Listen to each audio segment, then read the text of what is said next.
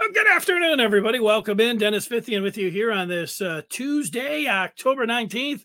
Ready to get things underway with this 1 o'clock live, and lots to talk about when it comes down to U of M and Michigan State. Even though one team just got done with a bye and the other one's heading into the bye, we all are looking past this weekend to next weekend, Halloween weekend, when the two teams will clash in a noon kickoff coming up in East Lansing. We'll talk about that kickoff start time as well as the disrespect angle in this rivalry.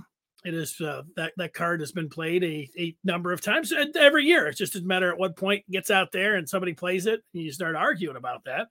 Also, the overconfidence card, which is one that I did not intend to play last year, but I did. And we all know what happened there. I got smacked down. I came down to it. And then I'll answer the question, which is more important for the Michigan side when it comes to taking on Michigan State? Is it going to be more? Is it going to be more on the offense? Is it going to be more on the defense? I'll answer that question.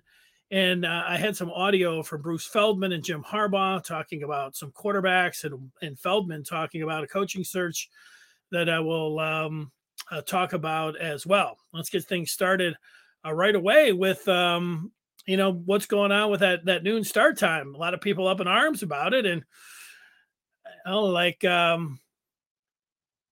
start with this. Like, it really depends on, of course, it's going to depend on each individual, but it depends on how old you are and, how you like your football and all that. I have found that games that are under the lights, sporting events are under the lights, they're cooler. They look cooler. They feel more intense. It's just it's a prime time, and so not being a Saturday night game, a little bit disappointing. 3:30. It's even though one of them fallback is Sunday, so it's not going to be, if it was a 3:30 kick, 4:30, 5:30, 6:30, it's right around time it would be getting late, like dust settling in. That'd be a cool look too. So 3:30 would be all right. And then the biggest thing for those are that people that go to the games, or you're going to party, like wherever it's at, especially if you're going to the games. I mean, if you're going to a game, like to get up at 5 or 6 o'clock in the morning, get up to East Lansing and start tailgating, start pounding drinks at 9 o'clock in the morning to get ready for a noon start.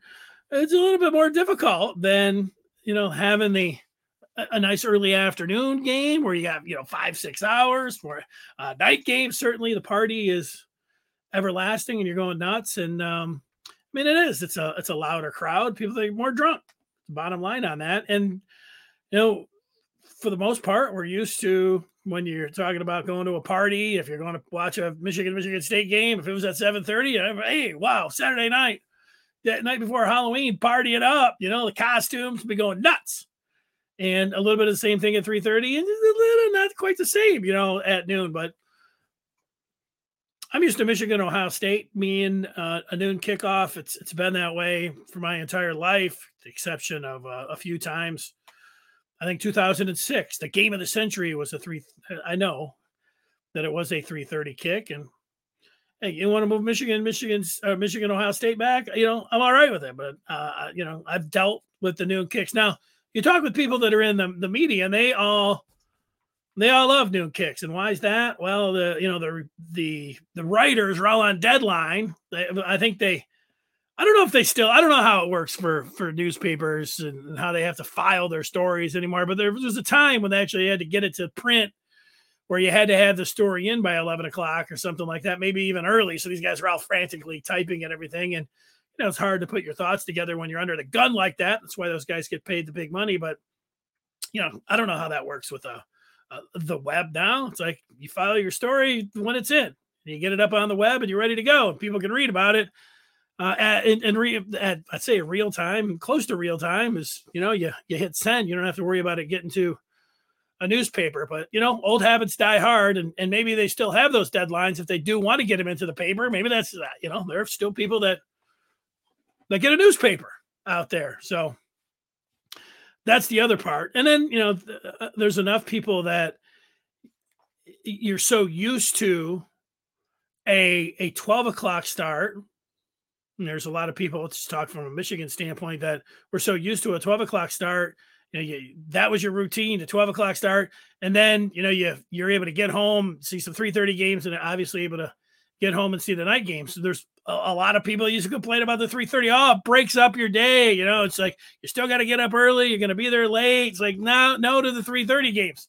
So, and then the noon game. And we all know that the real reason was TV, the ESPN and Fox. And ESPN, they flip-flop every other week to have the number one pick. And ESPN picked Ohio State and Penn State. And then Fox, Big Noon, as they call it, with Gus Johnson and Joel Klatt and the All-American girl, Jenny Taft. Sorry, I had those two married. It's all right. Sure, that happens once in a while. That's a nice guy. I like Gus Johnson. I like Klatt, and I love the All-American girl. So I don't mind the broadcast crew, and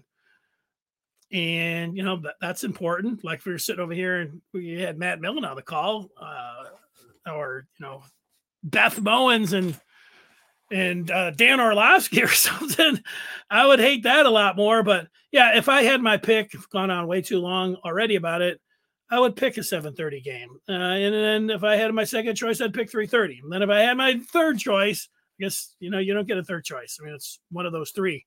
So that's it. You get the third choice. And is it an advantage to Michigan that the state crowd won't be as drunk and then therefore is not as loud?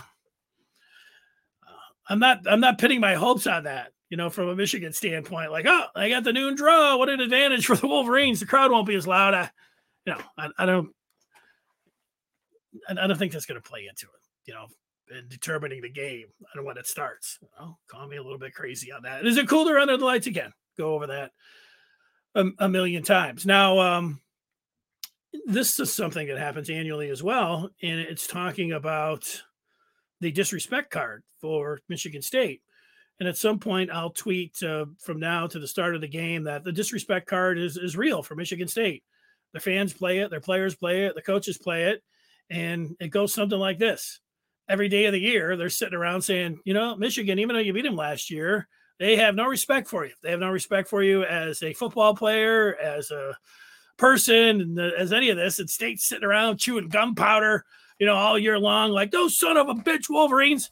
And then on the Michigan standpoint, it'll be like, hey, what do you think of, the Michigan State? Oh, little brother. Oh, they got lucky last year. It's complete luck. And, every year somebody will come out and say that's got absolutely nothing to do with the game and anything else. But I don't know, mindsets, countdown clocks, those things seem to be important in college football. Michigan this year, they've got it, plastered up in their weight room. What are you doing every day to beat Ohio State or some such a fact? And, countdown clocks are in a lot of college football locker rooms, counting down to the big game. And then we know that Michigan running backs coach Mike Hart, not that he got it started, but it was, there was a changing going on there. It was like at the peak of Michigan at the end of the Carr regime there. And, they were handling Michigan State, and Hart gave it the old little brother. That's how you played a little brother. And D'Antonio couldn't have been any more furious. And he used that as whatever you want to say, but the mantra, he was not going to stand for Michigan State being disrespected by Michigan. He was pushing all of his chips. He had his scowl. He made fun of Mike Hart. And then, the rest is history there about how D'Antonio was able to turn around the series. And it was convenient that Rich Rodriguez and Brady Hoke were there for all of it, most of it. And then, that was that when it came down to it. But it's continued on. I saw a tweet this morning, and it was Braylon Edwards, the former wideout who in the 2004 game had the incredible game against Michigan State. Well, Braylon has always played the disrespect. He has got no respect for Michigan State. He doesn't. He didn't when he was playing, and he got the victory. And ever since, he's been talking about how Michigan State doesn't deserve any respect. And there it was again. He's like, nobody knows anybody on their defense. It was something to the effect of that, listening to Braylon Edwards. And, the disrespect card is real. The part, whether you're a fan and you want to believe it or not, or it affects the game, they believe it. And so whether you do or not, you just have to realize that it's something that State fans and players use every day of the year, their coaches, and that Michigan fans are always like, that doesn't matter. They're the little brother. Don't worry about them. And, Michigan lost a game last year when they were like a 26-point favorite. So, and we'll get to the overconfident part coming up. I want to do test something out, and to do that, I'm going to see if I can add a producer, Rob Diddy. There he is. Well, I can hear you. Can you hear me talking while you were in the queue there? Yeah. Okay, that's good. So we're working on that part. That part's good. I had a computer hooked up with my soundboard, and I was all ready to go, and then I was ready to start things up, and I was testing out some of the audio, and I'm like, I'm gonna get any level, so I got something to work on there. Not everything, if everything was always perfect, you wouldn't have anything to work on. So. Exactly. Give me a question. See if I can handle a question from you. All right. So who are your top 5 Big Ten coaches currently? Top 5 Big Ten coaches. All right, Rob. I appreciate you getting in and trying this. We have to try it again tomorrow. All right. You'll have another question for tomorrow? Of course. All right, question for tomorrow. The question is, there's Rob. Top 5 Big Ten coaches. And this with how Mel Tucker has Michigan State, or Kirk Ferentz had the Iowa Hawkeyes till this past weekend when they lost to Purdue, where James Franklin has all of it. So, yeah, top 5 coaches. Well, you know what? My number 1 coach in the Big Ten is in action this week, and he will be in town, and that is Pat Fitzgerald, the Northwestern head coach. I think he's the best coach in the Big Ten. They're not having a great year this year, but 2 out of the last 3 years, the Big Ten West, they won it. Know what kind of players and personnel that he's working with, and I know Michigan wanted Pat Fitzgerald to coach in Ann Arbor. There's plenty of other, whether it's pros or college teams that will go after Fitzgerald, but he's a Northwestern man. Played there, coached there. I think he's going to coach there forever, but I have Pat Fitzgerald as the number 1 coach. Number 2, I have to look to Ohio State and Ryan Day. He's only been there for a couple of years, but he doesn't lose very many games. Now, he lost one this year at home. I think that was the first one he lost in the regular season, because before that, he had lost in the championship game, and then also losing to Clemson, because he avenged that loss in the college football playoff. But yeah, Day's only been there for a minute, and the way the recruiting's gone and the way that he has been able to keep it going down in Columbus, that's no small task, especially when you're following a legend like Urban Meyer. I don't know why I had to cough there. Just see I did. But I'll put Ryan Day at number 2. At number 3, best coach in the Big Ten, I will go to Happy Valley. And I'll give it to James Franklin. Now, do I think that Jim Harbaugh is a better coach than James Franklin, a game day coach, play caller? I think he probably is. But if we're just dealing with what Jim Harbaugh and James Franklin have done in the Big Ten, well, you know what? You look at how they've done against Ohio State, and we know how Michigan has done against Ohio State. And guess what? Penn State actually beat Ohio State with James Franklin as the head coach. So that's a notch for Franklin. And, their head-to-head record, I know the Penn State's won the last 2, talking about just Jim Harbaugh, why I would put James Franklin. I think you have to, if you're a Michigan fan, which, you would put me in that category, but I put Franklin in front of him because of his win. And then I believe he also has in those games, not just the one win, but he also has 2 other just recently here where Penn State lost to Ohio State by 1 point. Now, Michigan had the one game where they lost in overtime, where JT Barrett could have been called short. He wasn't. And, we all know that game. Michigan was very close to winning that one. It was a matter of inches. Well, Penn State's had 2 of those games where it's come down to a play. They've lost by 1 point. Michigan's had 1, and in every other game, they've been blowouts. They've lost all of them by double digits. You want to say, well, that one really wasn't a blowout. Corn had, and Michigan was there in the fourth quarter. It was a double-digit loss. Now you're really splitting hairs. Is that going to vault you to put Harbaugh in front of James Franklin as a head coach? If we're talking about what they did here, no, it wouldn't. So it would go to me, Fitzgerald, Day, Franklin, then Jim Harbaugh. I'll put him there at 4. He's got this thing at the halfway point, looking pretty good for the Wolverines. Everybody with a big smile on their face. So, for the time being, I'll put Jim Harbaugh at number 4. So number 5, who else am I dealing with here? Those are all the Big Ten East coach. Am I going with maybe Paul Chryst? I kind of like what he has done. Paul Chryst, Mel Tucker, Tom Allen there at Indiana, Kirk Ferentz. I'm not a Ferentz. I don't think Ferentz is one of the top 5 coaches in the Big Ten, so I'll eliminate him. Certainly don't think it's Brent Bielema. Mel Tucker, well, who knows about Mel Tucker? Maybe, but I don't think Mel Tucker. I'm not going to put Mel Tucker in front of Paul Chryst right now, the head coach of Wisconsin. So those are my 5 coaches and how I would rank them here today on Tuesday, October 19th. All right. Thanks for the question, Rob. Now let's get to the overconfident part of the equation here when it comes down to the game, the backyard brawl between Michigan and Michigan State. Should you be overconfident if you're a Michigan State or a Michigan fan here?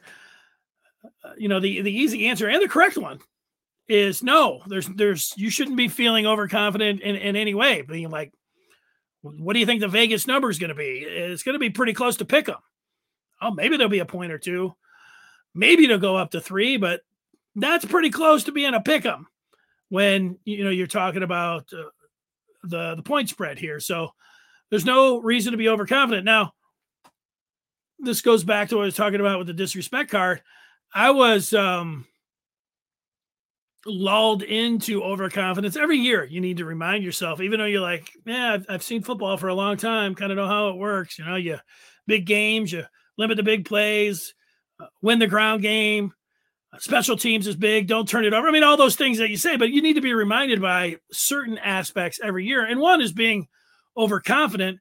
And last year was a real big reminder. Like Michigan went out on the road at Minnesota, after the pandemic and everything else. And they were impressive against the Gophers. And at the time, I thought Minnesota, were they ranked? They were ranked in the top 25. I know they shouldn't have rankings at the beginning of the year, but they did. And, it was a top 20 matchup, number 20 versus number 18. And Michigan won that. And they looked pretty impressive doing it. And meanwhile, so I was confident Michigan coming home, and Michigan State having a first-year head coach that they got late that had to introduce himself to all of his players, and nobody was thinking that Michigan State was even going to win a game. If it was going to happen, it was going to be against Rutgers. And so that was the first game of the year. Well, I watched that game like everybody else, and Michigan State, they couldn't have looked any worse than they did. And maybe Mel Tucker got in there and said, you know what, we're not worried about putting anything in for Rutgers. Let's put everything in for Michigan. I don't know. I don't know if he did that or not, but that's the way it looked. I mean, State turned the ball over 7 times. It was an embarrassment. And so that the buildup to Halloween 2020, Michigan was a 25-point, 26-point favorite. Like, this is unheard of when you're talking about a rivalry game like this particular game, for sure, 26 points. And I was thinking, there's, why not just unload? Why not be, if there ever was going to be a year to be overconfident, this is going to be the one. Get overconfident, get crazy. And, I got overconfident and I got crazy. And then, Rocket Lombardi and Ricky White hooked up for 196 yards, and Don Brown pressed the corners up there. Joe Klatt was going to be on the game this weekend, said, I would just keep throwing it deep. Every play, Gus, I'll just keep laying it. And they didn't exactly do it every play, but every other play, they were throwing it deep. And it was a nightmare, and I was overconfident. I say all that to say not to be overconfident this year when it comes down to it. How could you be? How could you be overconfident if you're a Michigan fan? I mean, you can like the team. I like the team. There's a lot to like about them. They're not a perfect team. They're not like ready to say they're a championship team, but they did what you want to do in the first half. Number one, go undefeated. Number two, they've got a lot of things to look at, to feel good about for their chances to win some of these games against Michigan State, Penn State, and Ohio State. There it is, coughing again whenever I mention the Buckeyes. I don't know, I got a lump in my throat about it. So, yeah, don't be overconfident. The other thing is this game. It's always one of those nice sports talk questions. Is this more important from Michigan standpoint, the offense or defense? Which one is going to be more important? And you say, you know what, defense. Michigan State's got a trio of playmakers. When you look at the two wideouts of Reed and Naylor, of course, Kenneth Walker the third. I mean, they got a ground game. It's going to be on the defense. I'm going to put it on the offense. Michigan's offense. I think you got to get to. Definitely have to get to 30, but I think you need to get into the mid 30s to think about winning this game from an offensive standpoint. Michigan had 32 against Nebraska, had 38 against Wisconsin, but only 20 measly points against Rutgers. I think it's going to take 35 points to beat Michigan State. And you want to put it all on the defense of trying to stop Naylor and Reed and Thorne. Yeah, limiting those big plays, not letting them go for 70 and 80 yards at a clip, or not letting Kenneth Walker rip off look like Derrick Henry on Monday night last night. Yeah, that'd be a really good idea. But you know what? I think that Kenneth Walker is a pretty good back. Like thinking you're just going to snuff him out and, hold him to 50 yards and then do what Indiana was able to do to the wide receivers. Indiana did a good job. Can Michigan do that? They can. And, maybe I'll be sitting here on a Monday and saying, you know what, I just have to give it to the defense. It wasn't the offense. It was the defense that was more important. Look what they did. But heading into the game, I'm going to put it on the offense. Michigan's going to need to produce somewhere in the mid-30s. Because I think Michigan's got a lot of nice statistics defensively when you look across the country, how they've done against the run and right down the board. I mean, you just look at it. They've got nice numbers. But I think it's not going to be the third quarter against Nebraska where they gave up 22 points. Yeah, 22 in the third. But it's going to be like the second half against Nebraska where, Michigan had to score some points when they scored 19 because they had 13 at the half and ended up with 32. They still had to score points, but, the defense is going to give up plays and they're going to give up big plays and there's going to be touchdowns by the other team. I mean, that's going to happen. And that's how I think it's going to go against these, at least the three big dogs. And I'll put Michigan State and Penn State and Ohio State in that category. Like those teams they're going to score. And it doesn't mean Michigan's defense sucks. It means that's the name of the game now in college football. It's like, it's like basketball, man. You need to have a very efficient offense. And I think that's what's going to happen. I try to contain those guys as much as you can. It's not like you can let them go out there and get theirs. But the defense, to me, just like in Nebraska, they gave up some points. The offense kept getting their back, and they didn't all just curl up when Nebraska took the lead. Oh, it's over. No. Blake Corum went down there and scored, and Michigan then gave up another one, and here's Nebraska. Tying the game up, and what looks like, we're destined to see overtime in Lincoln. And what happened? Well, the super senior for Michigan happened. Brad Hawkins, number 2, came up with the strip of Martinez, and Michigan ended up winning. And then, they got the pick by Daxton Hill, getting a turnover. You can give up points, you can give up scores, you can give up big plays, but when it comes down to it and you're out there, can you come up with a big play to get the ball back to win the game? I think it's going to be like that against Michigan State, Penn State, and Ohio State. That's the way it's going to go. I am coughing like that because I'm just not ready to, when it comes to Ohio State, and maybe as things, just keep, it's like a couple of years ago, I was saying the same thing, the game where Michigan was playing at Ohio State and everybody, myself included, was, that said, I can't believe I'm doing it, but I'm picking Michigan. Maybe that'll be the case. But right now, that's not the case. Ohio State's, that's going to be a tough game. And it is at the Big House. Well, there you go. Get that going for you. Michigan. So that's it. I put it more on the offense than the defense. A couple of things that I wanted to hit on here before I go. One is that Mel Tucker being up for the LSU head coaching job. State fans, oh my God, he's not going anywhere. Well, the two sides of the freight here, the two sides of the ledger, I don't know what the freight is that one is Mel Tucker has shown that in his coaching career that if there is a job that looks more appealing, that he'll take it. And you can't, you can, if you're one of those teams that he left, like Colorado, one day he's like, I love it here for Colorado. Yeah, I do love it here. Okay, I'm gone. And, but you understand that. Colorado, Michigan State was a better job, Big Ten, than what the Pac-12 was looking at the time. And Tucker got more money. That's it.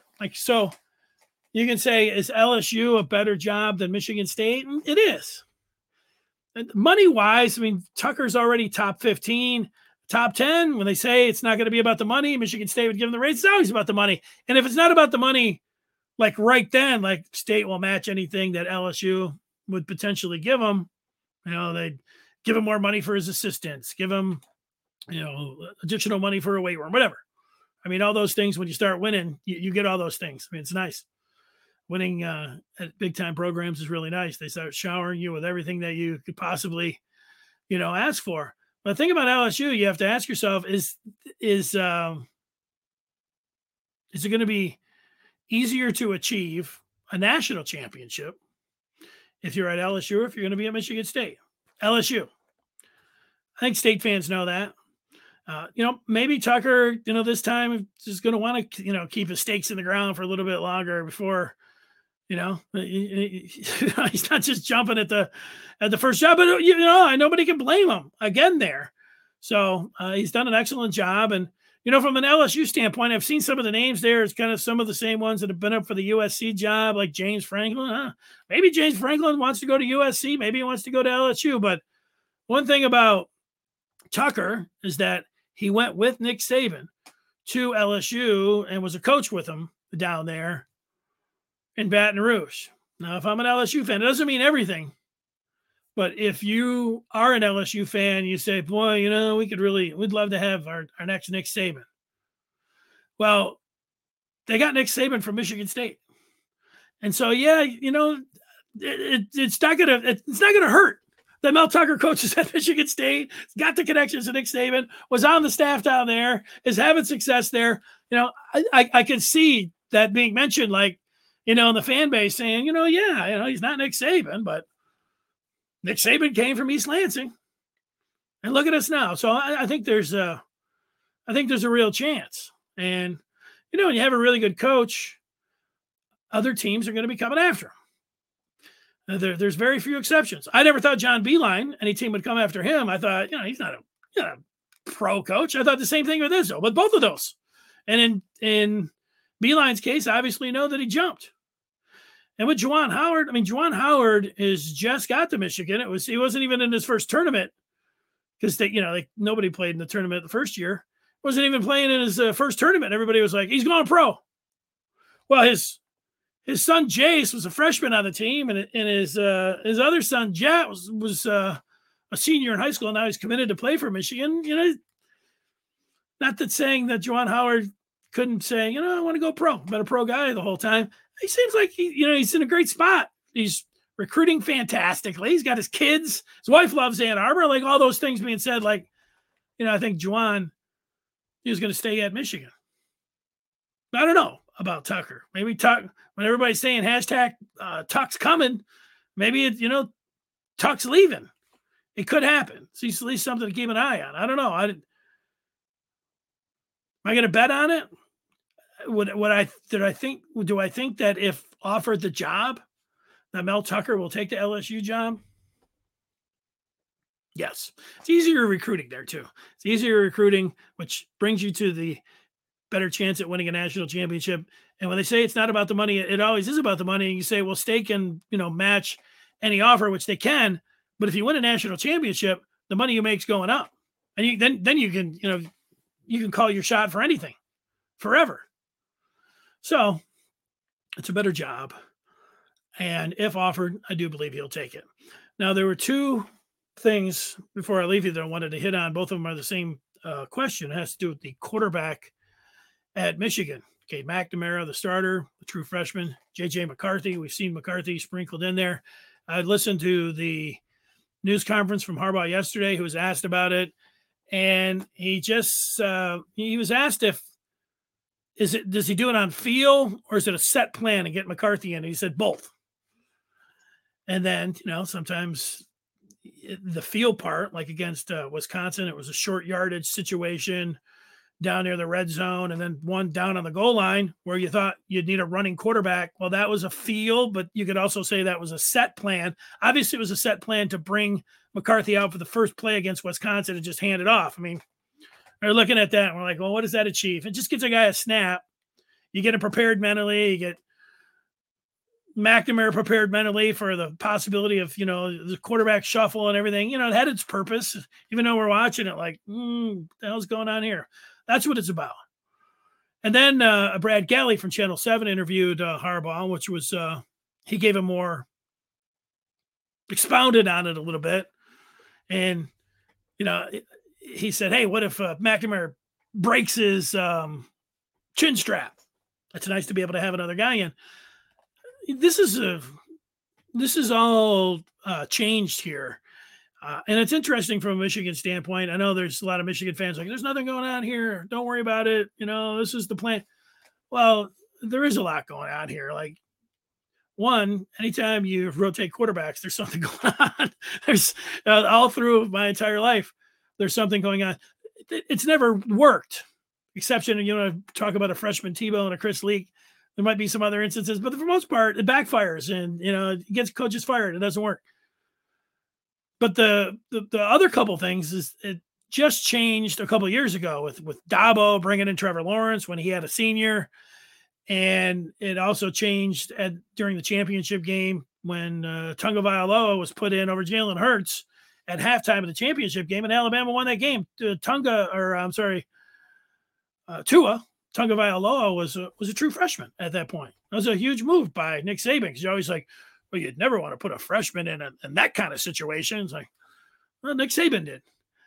And the thing about Jim Harbaugh, if we're talking about him quickly, about his time in Ann Arbor, what are the first couple things that people are going to say? Well, he hadn't beaten Ohio State. That'd probably be the first thing that I would say. But number two, I would say, the crazy part, Harbaugh, played in college, played the position in college on the pros, and then, had Andrew Luck and you think about it in the pros, what he did rotating his quarterbacks at San Francisco. He had Kaepernick and how everything worked there. It's to think about his time in Ann Arbor is that was going to be the thing that he would struggle with the most. That Michigan has not had. First year, they did with Rudock. He made the pick and seemed like the right selection. And after that, I don't know, from Spate to everything else and guys transferring, and I don't know. It's been a mess. Even, to this year, like now it gets us to here's Harbaugh sprinkling a guy in and putting him in. And McNamara had a poor second half against Rutgers. And meanwhile, McCarthy, he's thrown the ball. He can run better. It looks like he can throw better, but can he do everything else? Can he get the team up to the line? I just saw Taquan Roberson last week come in when Sean Clifford for Penn State got hurt, and Roberson looked like a fish out of water. Looked terrible. Couldn't handle the first snap. 10 false starts. That he lost them the game. That they didn't have a backup quarterback. The other part is that Cade McNamara is how things work with the free year and everything. He's a redshirt freshman. Call him a redshirt sophomore now with a bonus year or something else. I mean, these guys have a lot. He could be the starter for the next 3 years. So if McCarthy, who's a 5-star, which plays into this as well, if he wasn't feeling like he was getting any time or had any chance, next year he could just be like in that Dr. Pepper commercial when you jump through that transfer portal, you're gone like that. Like in Star Wars, not Star Wars, Star Trek, whatever that thing was called in the back. You know, you just stood there and it just zapped you to somewhere else. I mean, he could be instantly zapped to USC or wherever. So you're trying to play that game as well. And that's new. That's new this year. So the old rules don't apply. So do I think Jim Harbaugh is playing it right? I do think he's playing it right because I do think, like, if you have a bad half, if you're Cade McNamara, let's just say, probably not a lot of fun for Michigan fans to hear it, but let's just say you're a Michigan fan and Cade McNamara does not play well in the first half against Michigan State. Would you be surprised? Would you be reluctant if you were the head coach to put in J.J. McCarthy? I wouldn't. Not if he played poorly in the first half. Now, one series, one pick, I know, put him in. I mean, that's where it's going to come down to. When, and if, when, and if. That's why you get paid the big bucks. Or in this case for Harbaugh, half of the big bucks that he was making. I'm taking a shot at him. It's the way it is. So that's it. One other thing that I wanted to say, like, comes down to trick plays. And there can be trick plays when you get into, the rivalry games and everything else. And a lot of times you're like, don't resort to gadget plays. But you always put something in. But, last night on Monday Night Football, there were 2 awesome gadget plays. One of them worked. One of them didn't. The Bills were taking on the Titans. And the Titans, Mike Vrabel, the head coach for the Titans, put in a Music City Miracle. Where 22 years ago, it was the tight end threw across. This was a playoff game, and he took it the distance. This time, man, he had the gunner from being way up, ran all the way back, and the pass ended up being forward. But if you look, you saw the end zone cam. It was designed so perfectly, just the way you draw it up, except that the pass went forward, which is illegal. If they could have thrown the pass, 3 or 4 yards back, he had one guy to beat, and it ended up being like I think they got it up close to midfield. Now 5 yards back, and it was awesome. And the other one was Josh Allen from the Bills. They had one of these like Philly specials in the Super Bowl, and I don't know if it was exactly. It seemed like maybe an additional a Billy special, an additional lateral or something before they threw it to Josh Allen. It was pretty cool, but it's like, man, this is fun. This is fun. And, the other side is that Derrick Henry, just as a running back in a game where it's just, pass. You get Derrick Henry, man, you just get him the ball. It's like, this guy's an unbelievable treat to watch. There's nothing like him. They're showing his workout regimen of some of that, running up hills at 250 and 6'3", and weights dangling from everywhere, chains, and There's been very few athletes that bring to the table what Derrick Henry brings, and it's something special. All right, I want to thank Rob Diddy for joining me with the question of the day about the Big Ten coaches. That's going to do it. I'm Dennis Fithian here. Thanks for listening. We'll have this going up video-wise, feedback coming in from you, all those kind of things right now. Till next time, I will give you